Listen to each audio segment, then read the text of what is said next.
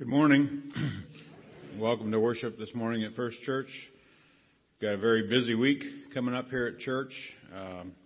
Roses on the altar this morning are in honor of two couples celebrating wedding anniversaries. Jerry and Judy Holscher, 50 years on March 4th.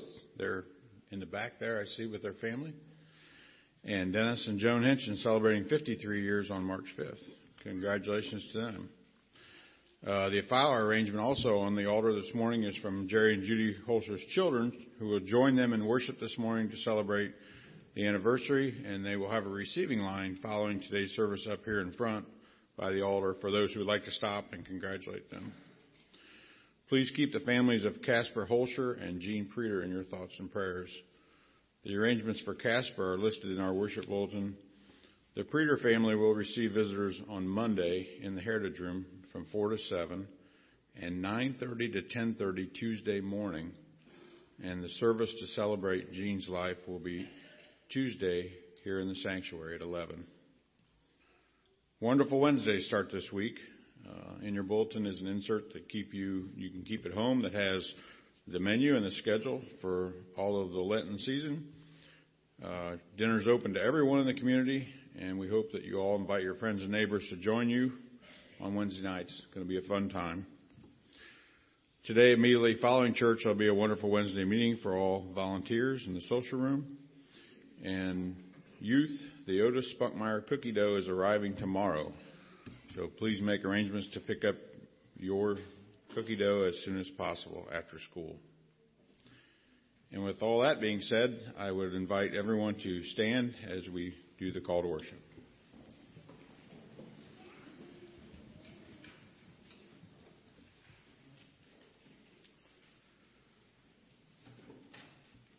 This is the message we have heard from him and declare to you. God is light. In him there is no darkness at all. We claim to have fellowship with him, and yet we walk in the darkness. We lie and do not live out the truth. But if we walk in the light, as he is in the light, we have fellowship with one another, and the blood of Jesus, his Son, purifies us from all sin. Let's continue to stand as we sing hymn number 342 in the blue hymnal, Just As I Am.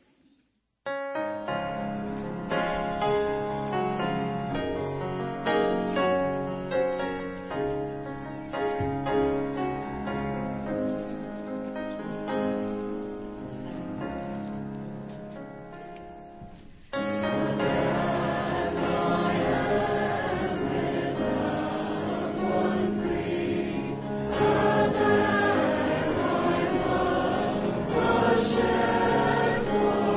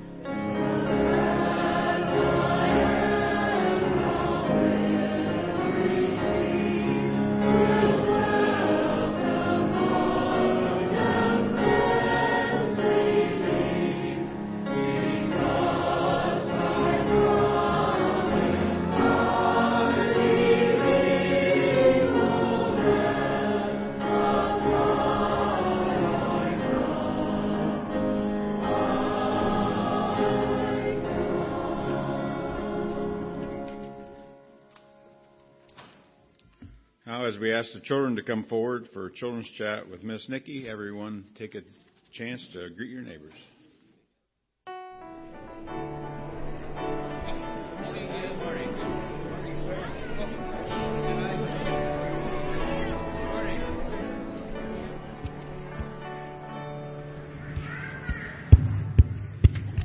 Oh, thank you, Miss Tori.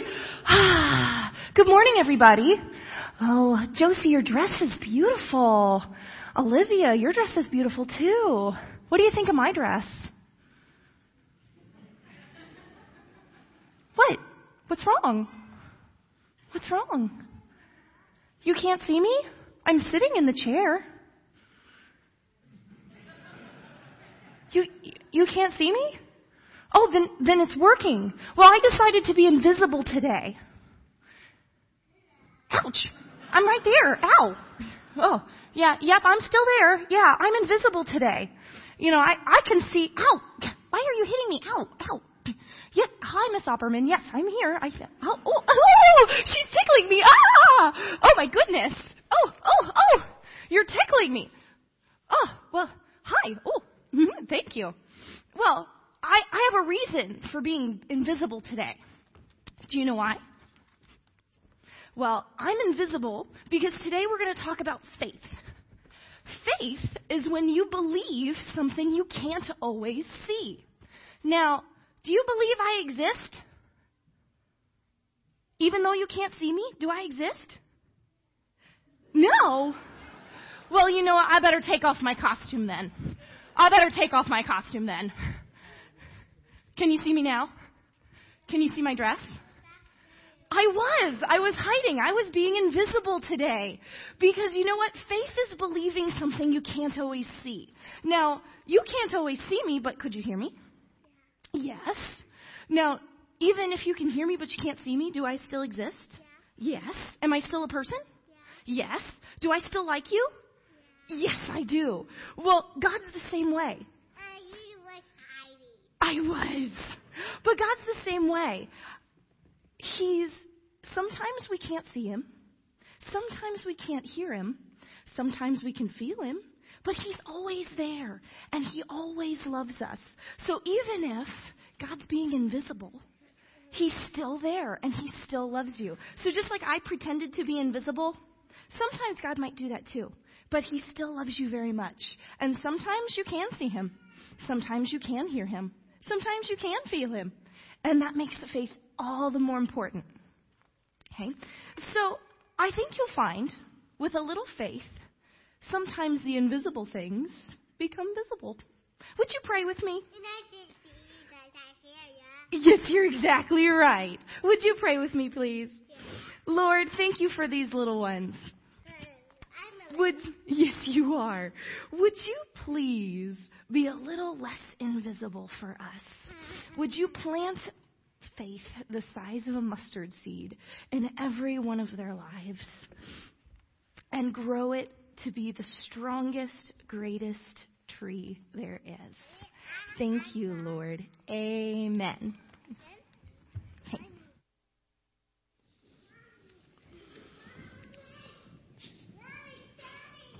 Well, thanks, Nikki, for a wonderful lesson about faith there. Appreciate it. Let's go to the Lord in prayer together. Father, we come to you this morning and lift up these concerns to you, Lord, that are listed for us in the bulletin, these names that of people and families, Lord, who are hurting and who are in need of you. We pray that you would be with them and comfort them and provide them exactly what they need at this time. We pray, Lord, knowing that you are a God who is able to meet our needs. And you have already done so in Christ Jesus. And we are thankful and grateful for that. Lord, we also specifically think of the families of Casper Holscher and Jean Preeter at this time as they mourn the loss of a loved one. But we also celebrate the hope we have in you of eternal life through Christ Jesus our Lord. And so we pray your Spirit would be with those families, comfort them at this time, and bring them peace and hope in the midst of their grief. We also, Lord, remember those who are serving this country in uniform. We particularly think of the battle that's going on in Mosul and pray that you would Lord, ultimately we know that you will bring an end to warfare, an end to conflict, an end to fighting and to death. In the meantime, Lord, we pray that you would be the Prince of Peace in that area. Lord, we do pray ultimately that you'd bring peace. We pray that fighting would cease and that ultimately your will would be done. We pray for comfort for those soldiers who are fighting, and we pray, Lord, especially also for comfort for their families who are here, who may not know what is exactly going on at any given time. We pray, Lord, for your presence to be with them and to be with us as well. We thank you for the gift of your Spirit through your Son, and that as we go through this life, whatever we face, whatever trials may come, we can put our trust firmly in you because you are with us. That though, as Nikki just shared, we may not be able to see you or sense you, we know from your word that you never leave us nor forsake us. And we thank you for that sure hope and confidence in you. We pray all these things in the name of Christ, who taught us to pray, saying, Our Father, who art in heaven, hallowed be thy name. Thy kingdom come, thy will be done, on earth as it is in heaven. Give us this day our daily bread, and forgive us our debts, as we forgive our debtors. And lead us not into temptation, but deliver us from evil. For thine is the kingdom, and the power, and the glory forever. Amen. Amen. With those helping with the offering, please come forward at this time as the choir sings, Lord, Here Am I.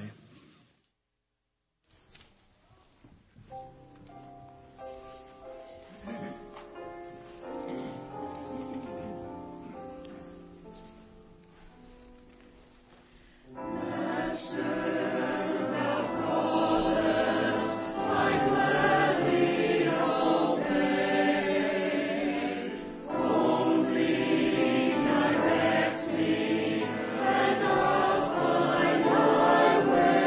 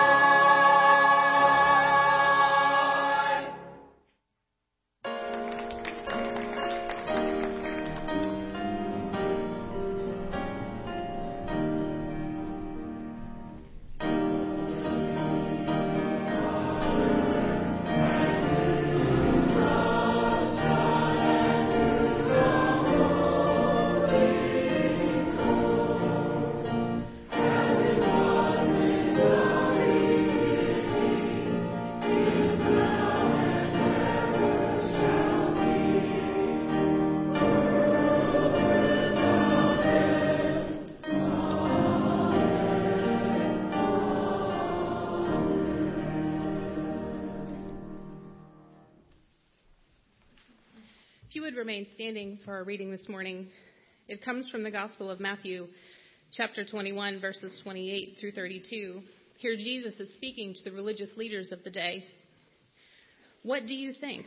There was a man who had 2 sons. He went to the first and said, "Son, go and work today in the vineyard." "I will not," he answered. But later he changed his mind and he went. Then the father went to the older son and said the same thing. He answered, "I will, sir," but he did not go. Which of the 2 did what his father wanted? "The first," they answered. Jesus said to them, "Truly I tell you, the tax collectors and the prostitutes are entering the kingdom of God ahead of you. For John came to you to show you the way of righteousness, and you did not believe him, but the tax collectors and the prostitutes did. And even after you saw this, you did not repent and believe him." The word of our Lord. Now, if you would get out your blue hymnal, we will sing number 42.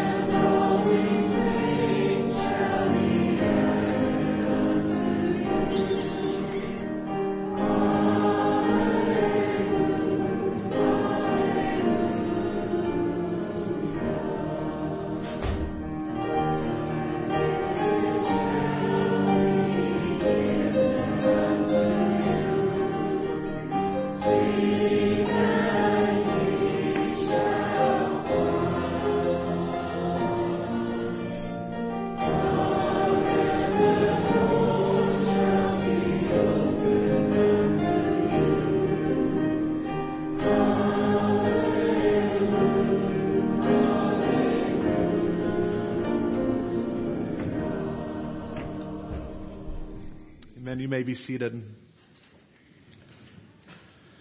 Father, I thank you for this day. Thank you once again for the opportunity to come before you and share this word with your church. I pray that you would bless this time, bless bless this time, Lord, and be with me. Give me words to speak and open up our hearts and minds to what you have to say to us today. In Christ we pray. Amen. Well, today is the first Sunday of Lent, which marks the 40 days leading up to our celebration of Easter Sunday, Resurrection Day. And with the beginning of Lent, we're going to start a new sermon series. We just finished preaching through our mission statement, and so that was a great series. I was thrilled to be able to do that. And today we're going to begin looking at some parables of Jesus. Over the next 5 Sundays, we're going to look at 5 of the parables that Jesus shared right at the end of his earthly ministry. These are 5 parables that he shared during what we call Holy Week, that time between Palm Sunday and Good Friday and Easter Sunday. And so these 5 parables come from those final days of Jesus' life here on earth. And all 5 parables that we'll look at deal with how we respond to the gospel and the reality of Jesus in our lives. Jesus told a lot of parables during his ministry. It was one of his, favorite forms of teaching, if you want to call it that. And parables are stories. They're earthly stories of the spiritual reality. They're stories that people can relate to, everyday experiences that people can easily understand. But they point to a deeper truth and deeper meaning. And so as we look at these parables over the next few weeks, they're going to focus on that idea of how we respond to Jesus and how we respond to the good news of the gospel. For those of you who have been around here for a little bit, I like to have some booklets for the sermon series, and so hopefully you were able to pick one of those out as you came in to the sanctuary today. Those are just some helpful booklets there. They have the scripture readings for each week, and something new this time around, there's a couple questions for each week as well for some further reflection and further thought that goes maybe beyond what we are talking about here today. So if you're one who likes to take notes, that's a helpful thing. If you're one who who maybe likes to dig a little deeper into the sermon after we leave here today, those questions can help you to do that. So I encourage you to pick one of those up today if you didn't get a chance to on your way in. And so as we begin our celebration of Lent today, technically Lent began on Ash Wednesday, but today being the first Sunday of Lent, we're going to celebrate Lent by looking at these parables. And one of the things that we do in Lent is we reflect on our sinfulness and our mortality. If you were with us on Ash Wednesday, we talked about that.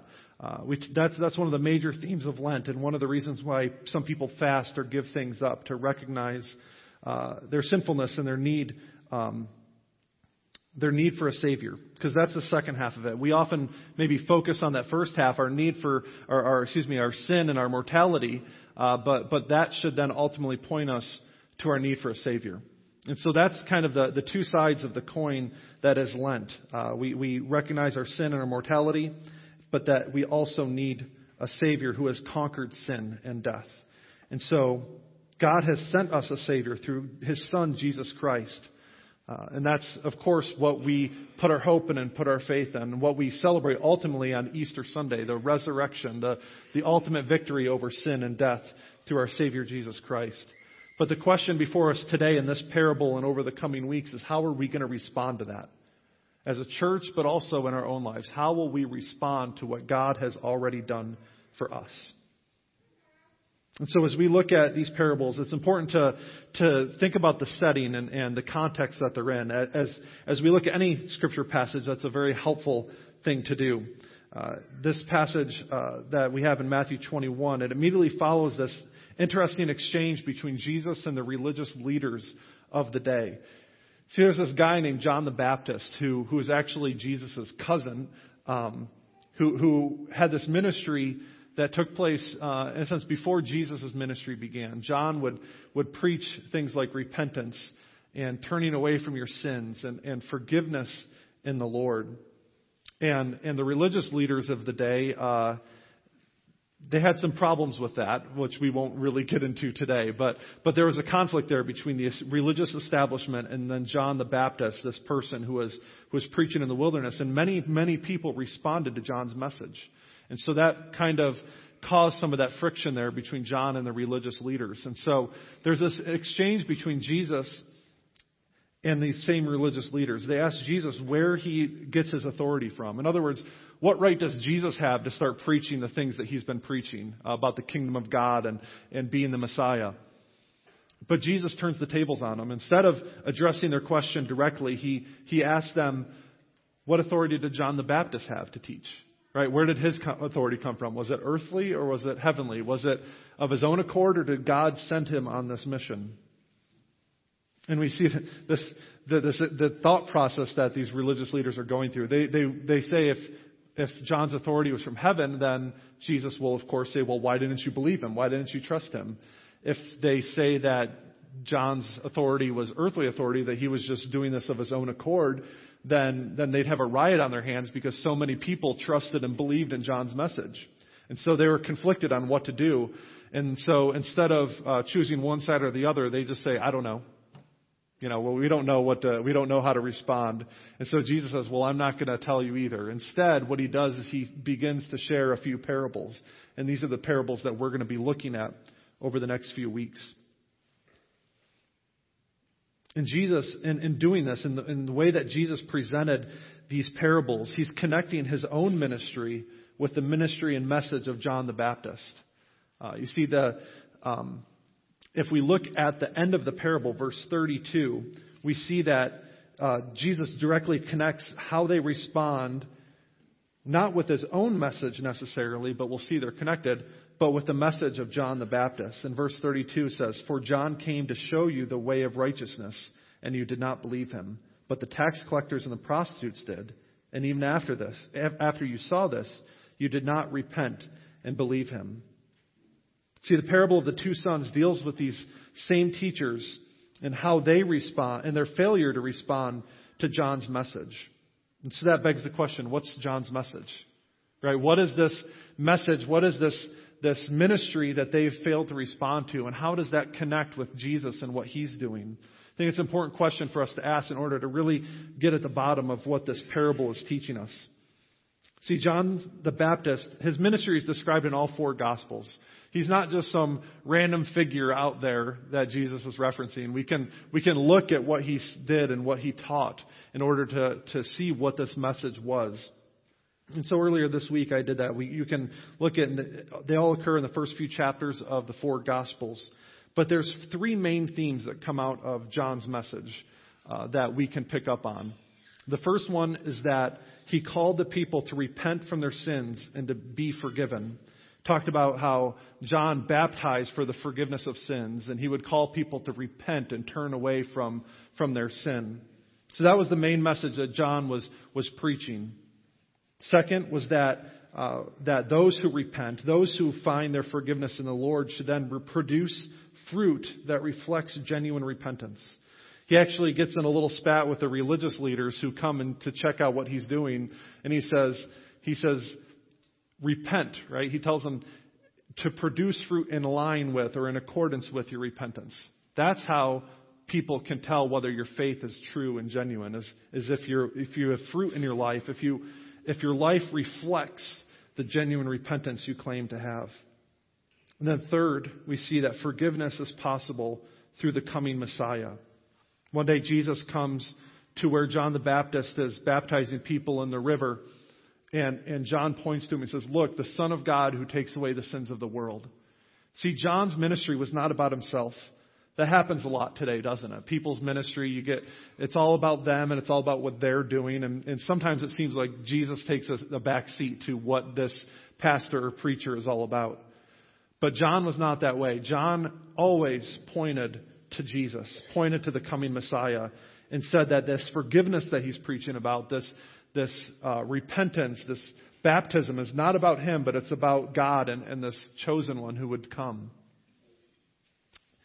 One day the religious leaders even asked John who he was. Is he the Messiah? And John plainly responded, no, I'm not. I'm not the one that you're looking for. I'm the one who's preparing a way for the Lord.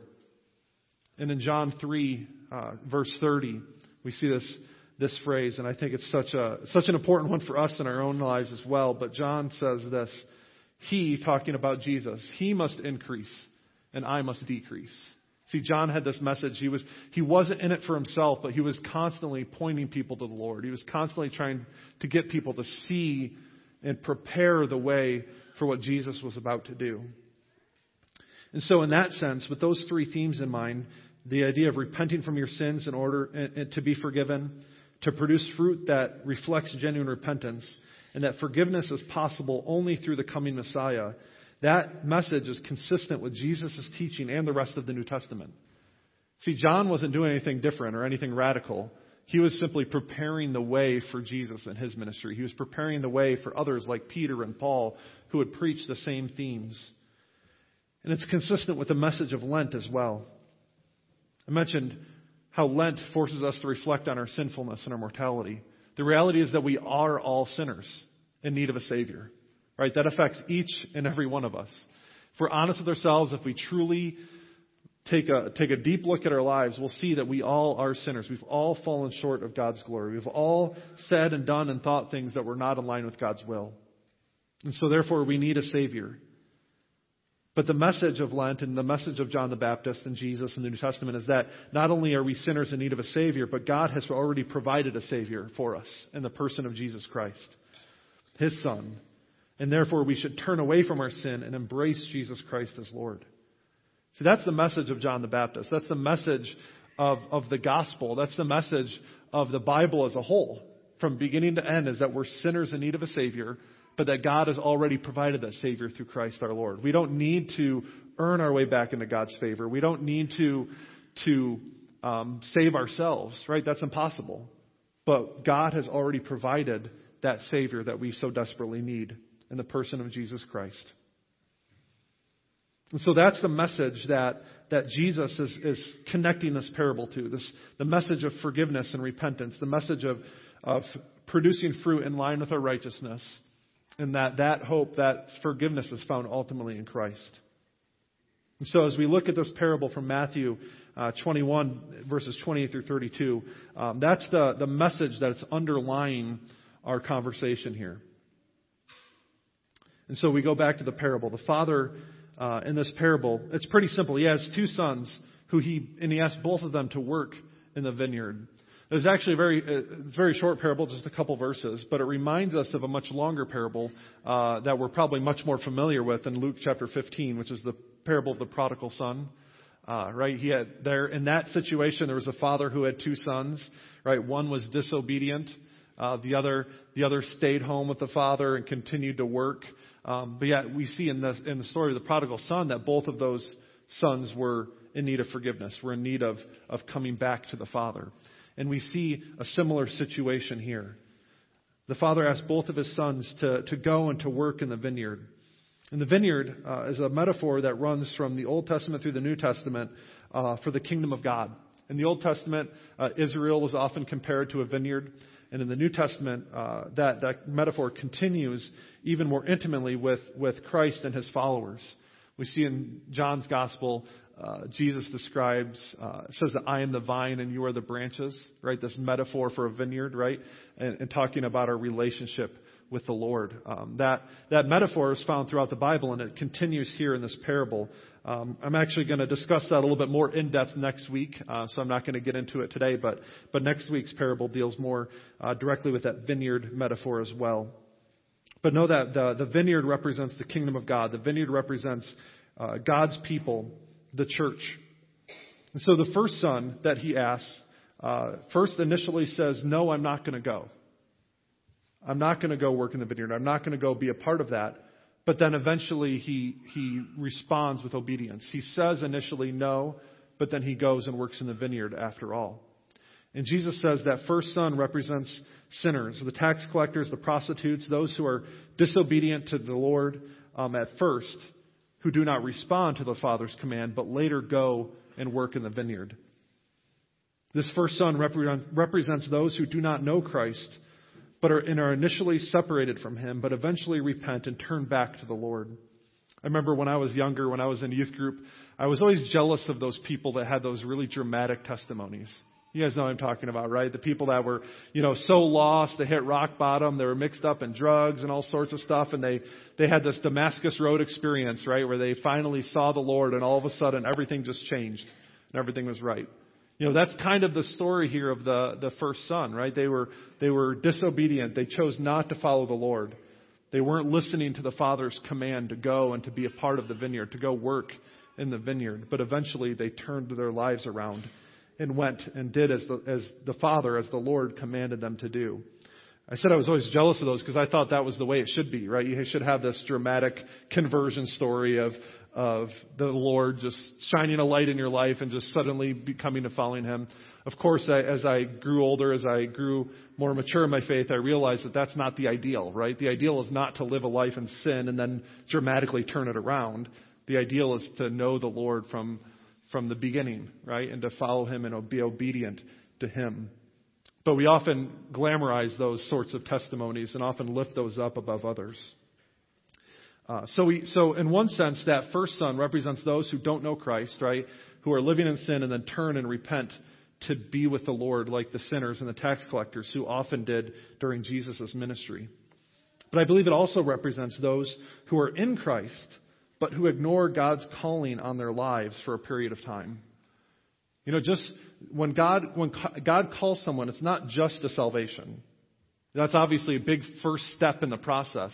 But God also, when God calls us, it's to a lifelong process of spiritual maturity. He calls each one of us to ministry and calls us to do certain things, right, for him. But sometimes we take that first step. We put our trust in the Lord, but then we kind of leave it at that. Right? We don't follow him any further the way that he desires us to go. I think and this reminds me in a sense of God's own call in my life. I didn't initially grow up in the church, but by the time I was about in middle school, 6th grade, I began to attend church with my parents, and through the ministry of that church and the youth group, I came to know the Lord. And as I grew in that and And in high school, I was a very active part of the youth group and a leader there. I actually, got a chance to teach some lessons as part of that leadership responsibility. It was a really, really cool time. And I remember people saying to me, my youth pastor, other leaders in the church, talking to me and saying, man, like, have you ever thought about being a pastor? You ever thought about, serving the Lord in that way? You seem to have like a gift for that. You seem to love the Lord and want to serve Him in that way. And I'd look at him and I'd say, nope. There's no way I'm going to be a pastor, right? I don't want to do that. I have my life all figured out and planned out, right? I don't want to do that. I'll do that in my spare time. Well, here I am. And I ignored that call for a while. I went to college. I was going to be a teacher. And for the first couple of years I was there, I was, studying to be a teacher. And eventually, Lord, I finally quit ignoring the call, I guess you can say. That idea of being a pastor, the idea of serving God in this particular way just kept coming back up in my life. And eventually I got to the point where I finally said, all right, God, if this is what you want me to do, I'm going to do it. And so it took me a while to respond to that call, much like that first son in a sense, right? God had placed that call in my life when I was back in high school. But yet it took me several years to really acknowledge it and really decide to follow it. And so God may be calling you to do something similar. I'm not saying every one of you is called to be a pastor or anything like that, but God calls each one of us to ministry. He calls each one of us to serve Him in one way or another. And are you living that out, or are you ignoring the call? Are you responding to what God desires for you to do in your life, or are you just putting Him on the back burner like I was for a while? So the first son initially is disobedient, but then responds with obedience. The second son, who represents the religious leaders who claim to be following God and claim to be obedient to the law, but were unwilling to respond to the good news of the gospel.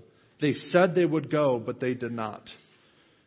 This represents people who claim to know God, claim to follow Him, but have not truly responded to God's invitation to the gospel. People who just go through the motions or give God lip service. If we're honest with ourselves, we all probably fall into that category from time to time, right? But there's some of us who just go through our entire lives just going through the motions. Who just go to church every Sunday, pay your tithe, whatever, right? Who just go through the motions. They say they're following God. They say they're living it out, but not truly responding with the obedience that God desires. It's a problem that Israel had, that God's people had throughout their entire history. Isaiah 29:13 is one example, but the prophets over and over again went to the people with the same plea. It says, the Lord says, these people come near to me with their mouth and honor me with their lips, but their hearts are far from me. See, God is not interested in just people going through the motions. Right? God's not interested in people just doing what they're supposed to do, but not really giving themselves completely to it. Does that make sense?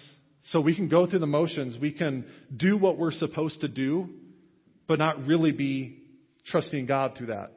God desires our hearts. He desires our whole lives. And so if we're just going through the motions, we're missing that part of it. It's a problem that plagued Israel throughout its history and continues to haunt us today. And that same verse from Isaiah 29:13 is actually referenced by Jesus Himself and Paul later in one of his letters as well. It's a problem that continues to haunt us today. I think of Josephine. It's amazing how much you learn about God from being a parent.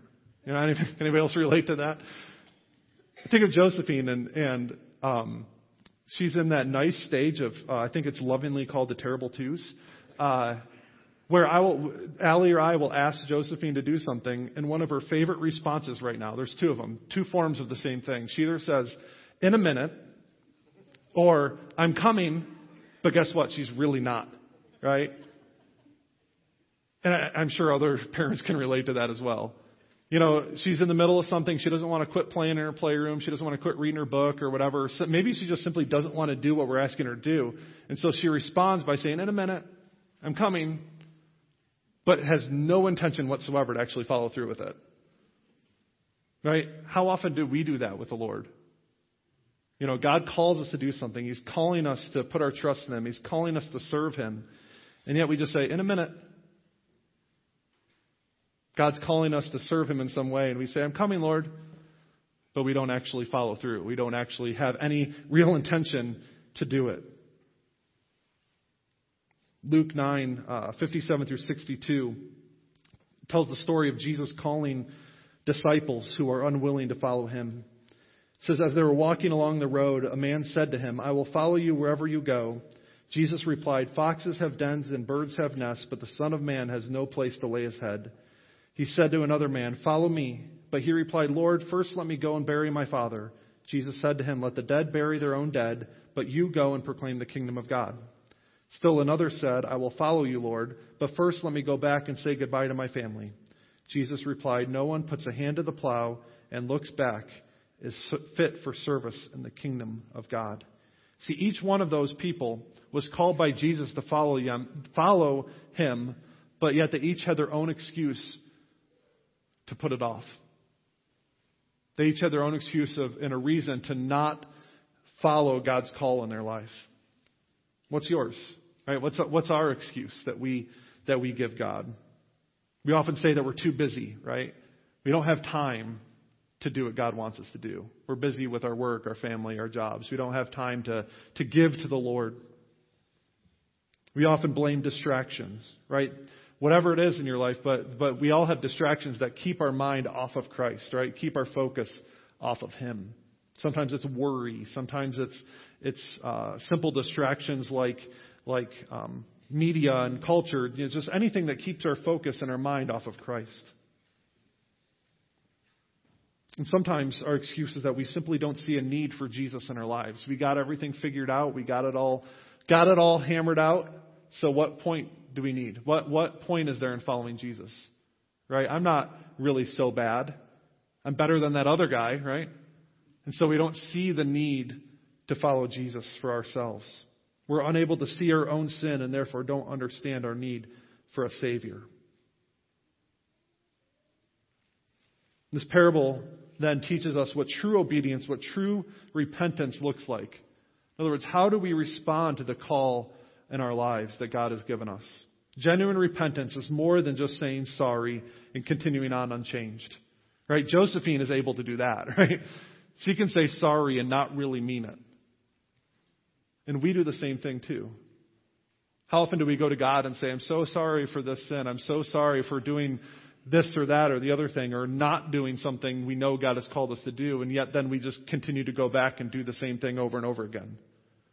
Right? Romans 6, 1 and 2 says, what shall we say then? Shall we go on sinning so that grace may increase? By no means. We are those who have died to sin. How can we live in it any longer? So repentance, obedience, is not just simply giving God lip service, but it should be heartfelt, genuine repentance that leads to obedience. Repentance is not primarily something you say. It's the reorientation of your life. Remember John the Baptist's message, what Jesus was referencing in this parable? Right? Repent, turn away from your sins, and be forgiven. And produce fruit that is in line with that repentance. We should turn away from our sin. We should turn toward Christ as our Lord and Savior.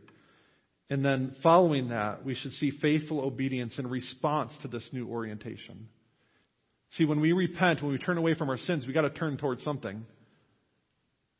Right? We're turning away from one thing, but if we don't turn towards something else, we're just going to end up being lost again. We're not going to truly find our way. We need to turn away from our sin and turn towards Christ. And when we do that, we should see that fruit that John was talking about begin to happen in our life. But the order is important. I said we need to turn away from our sin, turn towards Christ, and then we'll see faithful obedience in response to this new orientation.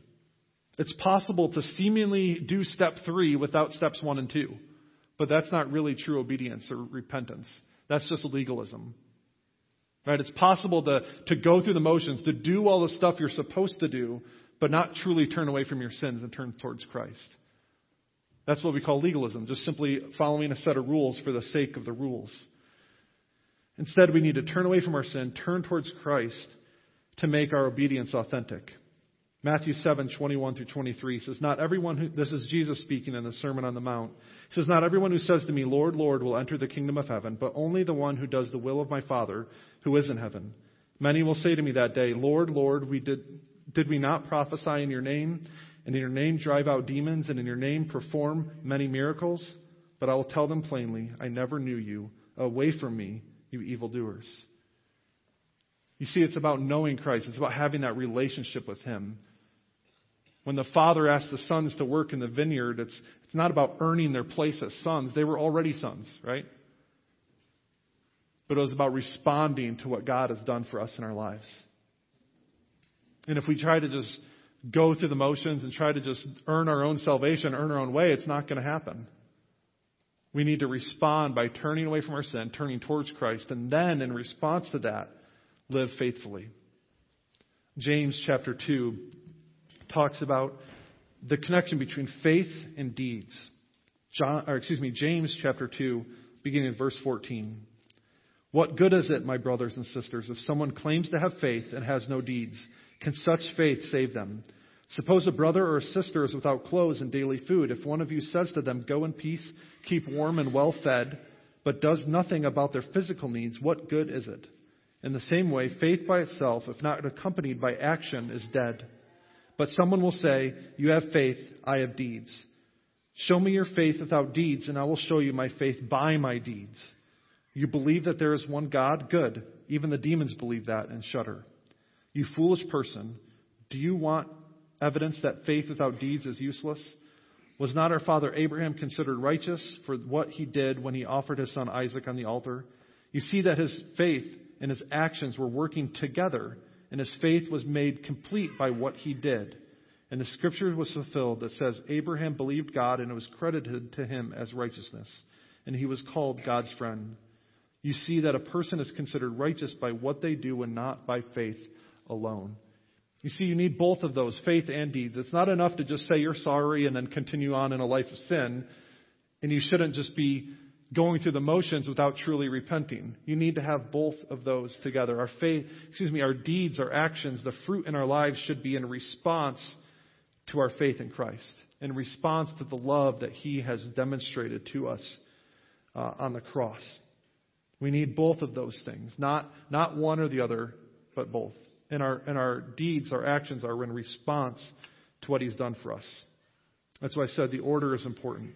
We need to first turn away from our sins, embrace Christ, and then we'll begin to see that fruit in our lives. Neither one of these sons is perfect in this parable. Right? We want to be more like that younger son or the first son who initially maybe didn't obey the Lord but came and ended up working in the vineyard. But if we're honest, neither one of us is perfect. The first son was disobedient at first and obedient later. The second son was pretending to be obedient but not truly obedient. So neither one of them is perfect. But God did send His Son, Jesus Christ, into the vineyard. There is a son who was obedient from beginning to end, from first to last, and that is our Lord. He came to do the Father's will, which was to redeem us from our sin. He was obedient even to the point of death on the cross, so that our sins could be forgiven. And He was raised to life, proving to us that He conquered sin and death, so that we no longer have to be defined by those things. See, those two sons, in one form or another, were disobedient. But there was one son, one true son, who was obedient from beginning to end, who came to this earth to do the Father's will, so that we could be claimed, so that we could have His righteousness. He is obedient even when we were disobedient, and He was righteous even though we are unrighteous. And so He has fulfilled that for us, and He simply asks us to respond. How are we going to respond to that good news? That God made Him who had no sin to be sin for us so that we could become the righteousness of God. So in closing, I want to just ask, which son are you? Are you like the first son who's initially disobedient? Maybe today, what you need to do in response to this today is simply respond positively to the gospel. Respond to what God has done for us in our lives and what God may be calling you to do in response to the love that He's shown us. Embrace Jesus Christ as Lord and Savior and begin serving Him today. It's never too late to turn back to Him. Simple way I like to think about it is simply just saying, I'm sorry. I'm sorry for my sins. I'm sorry for falling short of your expectation, falling short of what we were called to be in the first place. Thank you for sending your Son who was obedient from first to last. Thank you that He died on the cross so that I could be forgiven. And third, help me to now live in response to that. Help me to live out that calling, live out that love that you've shown me in my life. And some of you maybe are like the second son, simply just going through the motions, saying that you have responded, but not truly responding as we're called to do. So I encourage you, especially with Lent, at being at the beginning of Lent, I encourage you to take this time of the church year as we prepare our hearts for Easter. Evaluate your relationship with the Lord. Where are you? How do you need to respond in order to be obedient, to go into the vineyard as He's asking us to do? Find a way to set aside our busyness and our distractions. We need to take time each day. I'd encourage you, take time each day during this season, a few minutes if that's all you have to spare, and spend time with the Lord. Ask Him to help you to respond in a way that honors Him. Ask Him to evaluate, ask Him to speak to you in a way that helps you to see where you are with that. You can be in prayer. You could be starting a Bible reading plan. There's some great resources. Our Daily Bread, we have free copies of it here at the church. The Bible app is a free app on your phone you could download that has reading plans, even for Lent, that you could start and begin. Great resources are available if you don't know where to start.